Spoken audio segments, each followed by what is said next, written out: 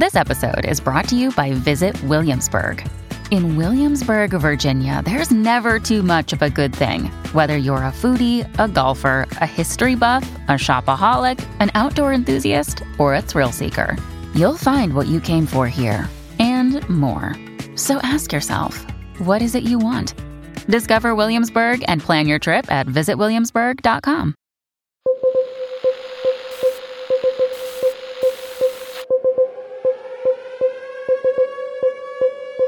It's October 6th, 2022, and this is your DSR Daily Brief. I'm Grant Haver.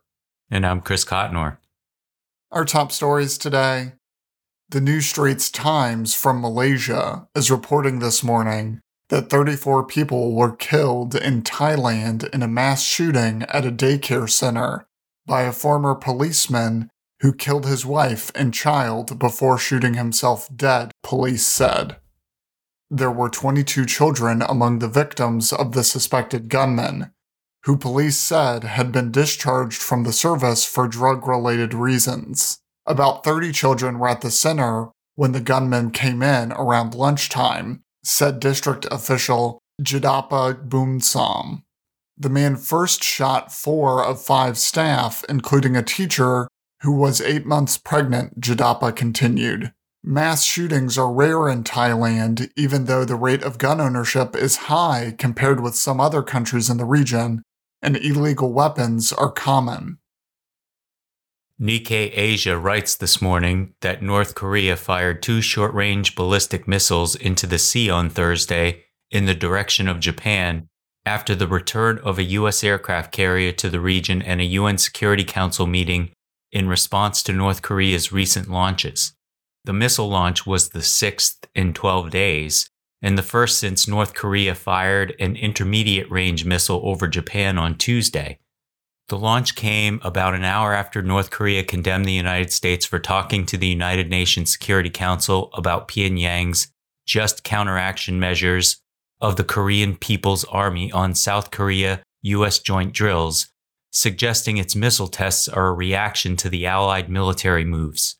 In a statement released by the reclusive nation's foreign ministry, North Korea also condemned Washington for repositioning a U.S. aircraft carrier off the Korean peninsula, saying it posed a serious threat to the stability of the situation. The BBC is sharing a new video posted online that appears to show schoolgirls heckling a member of Iran's feared paramilitary Basij force after anti-government protests sweeping the country spread to the classroom.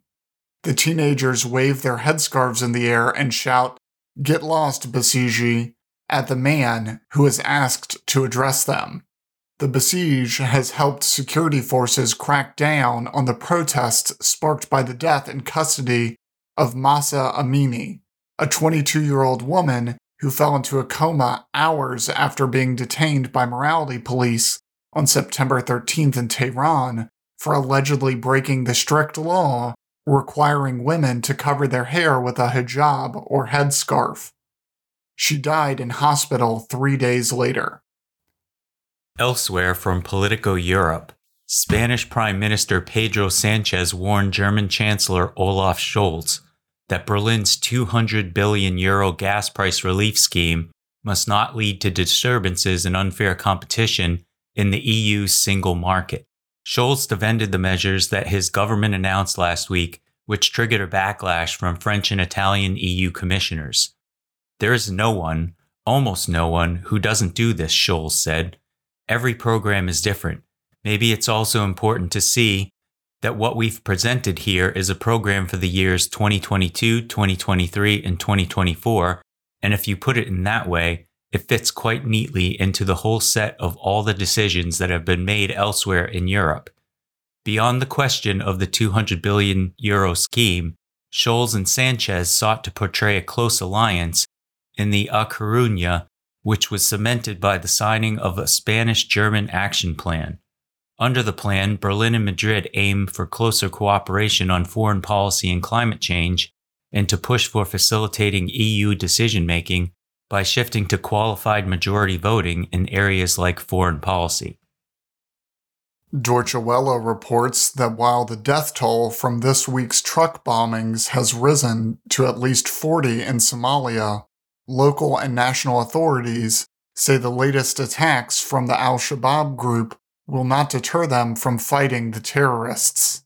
Security experts say Somalia's government must focus on strengthening its security system to defeat the terrorist group al-Shabaab. The latest intensified military offensive against the Islamist militants sparked counterattacks in the south and central regions of the country. On Monday, al-Shabaab used at least 2 trucks and a small vehicle with 3 suicide bombers to target people in the central Somali city of Beledweyne.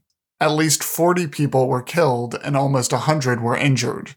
Those in critical conditions were flown to the capital Mogadishu. Al-Shabaab, which claimed responsibility for Monday's bombings, said it would continue conducting similar attacks as long as local clans and government troops in central Somalia increasingly mobilize against it. Surging violence and insecurity have turned Haiti into a time bomb for cholera, the UNICEF representative in the country told Al Jazeera, as aid groups and local authorities ramp up their response to an outbreak in Port-au-Prince. In an interview on Wednesday, Bruno Mays said 1.2 million Haitian children are threatened due to the resurgence of the illness in the capital, where local health authorities have reported dozens of suspected cases since the beginning of October. Many of the poorest Haitian families, they have no option but to drink and use unsafe water. Garbage is not collected in the streets. Hospitals are closed or unable to operate, Mays said. Haiti's Public Health and Population Ministry said on Wednesday that 5 cholera cases had been confirmed between October 1st and October 4th, along with 1 death at a health facility.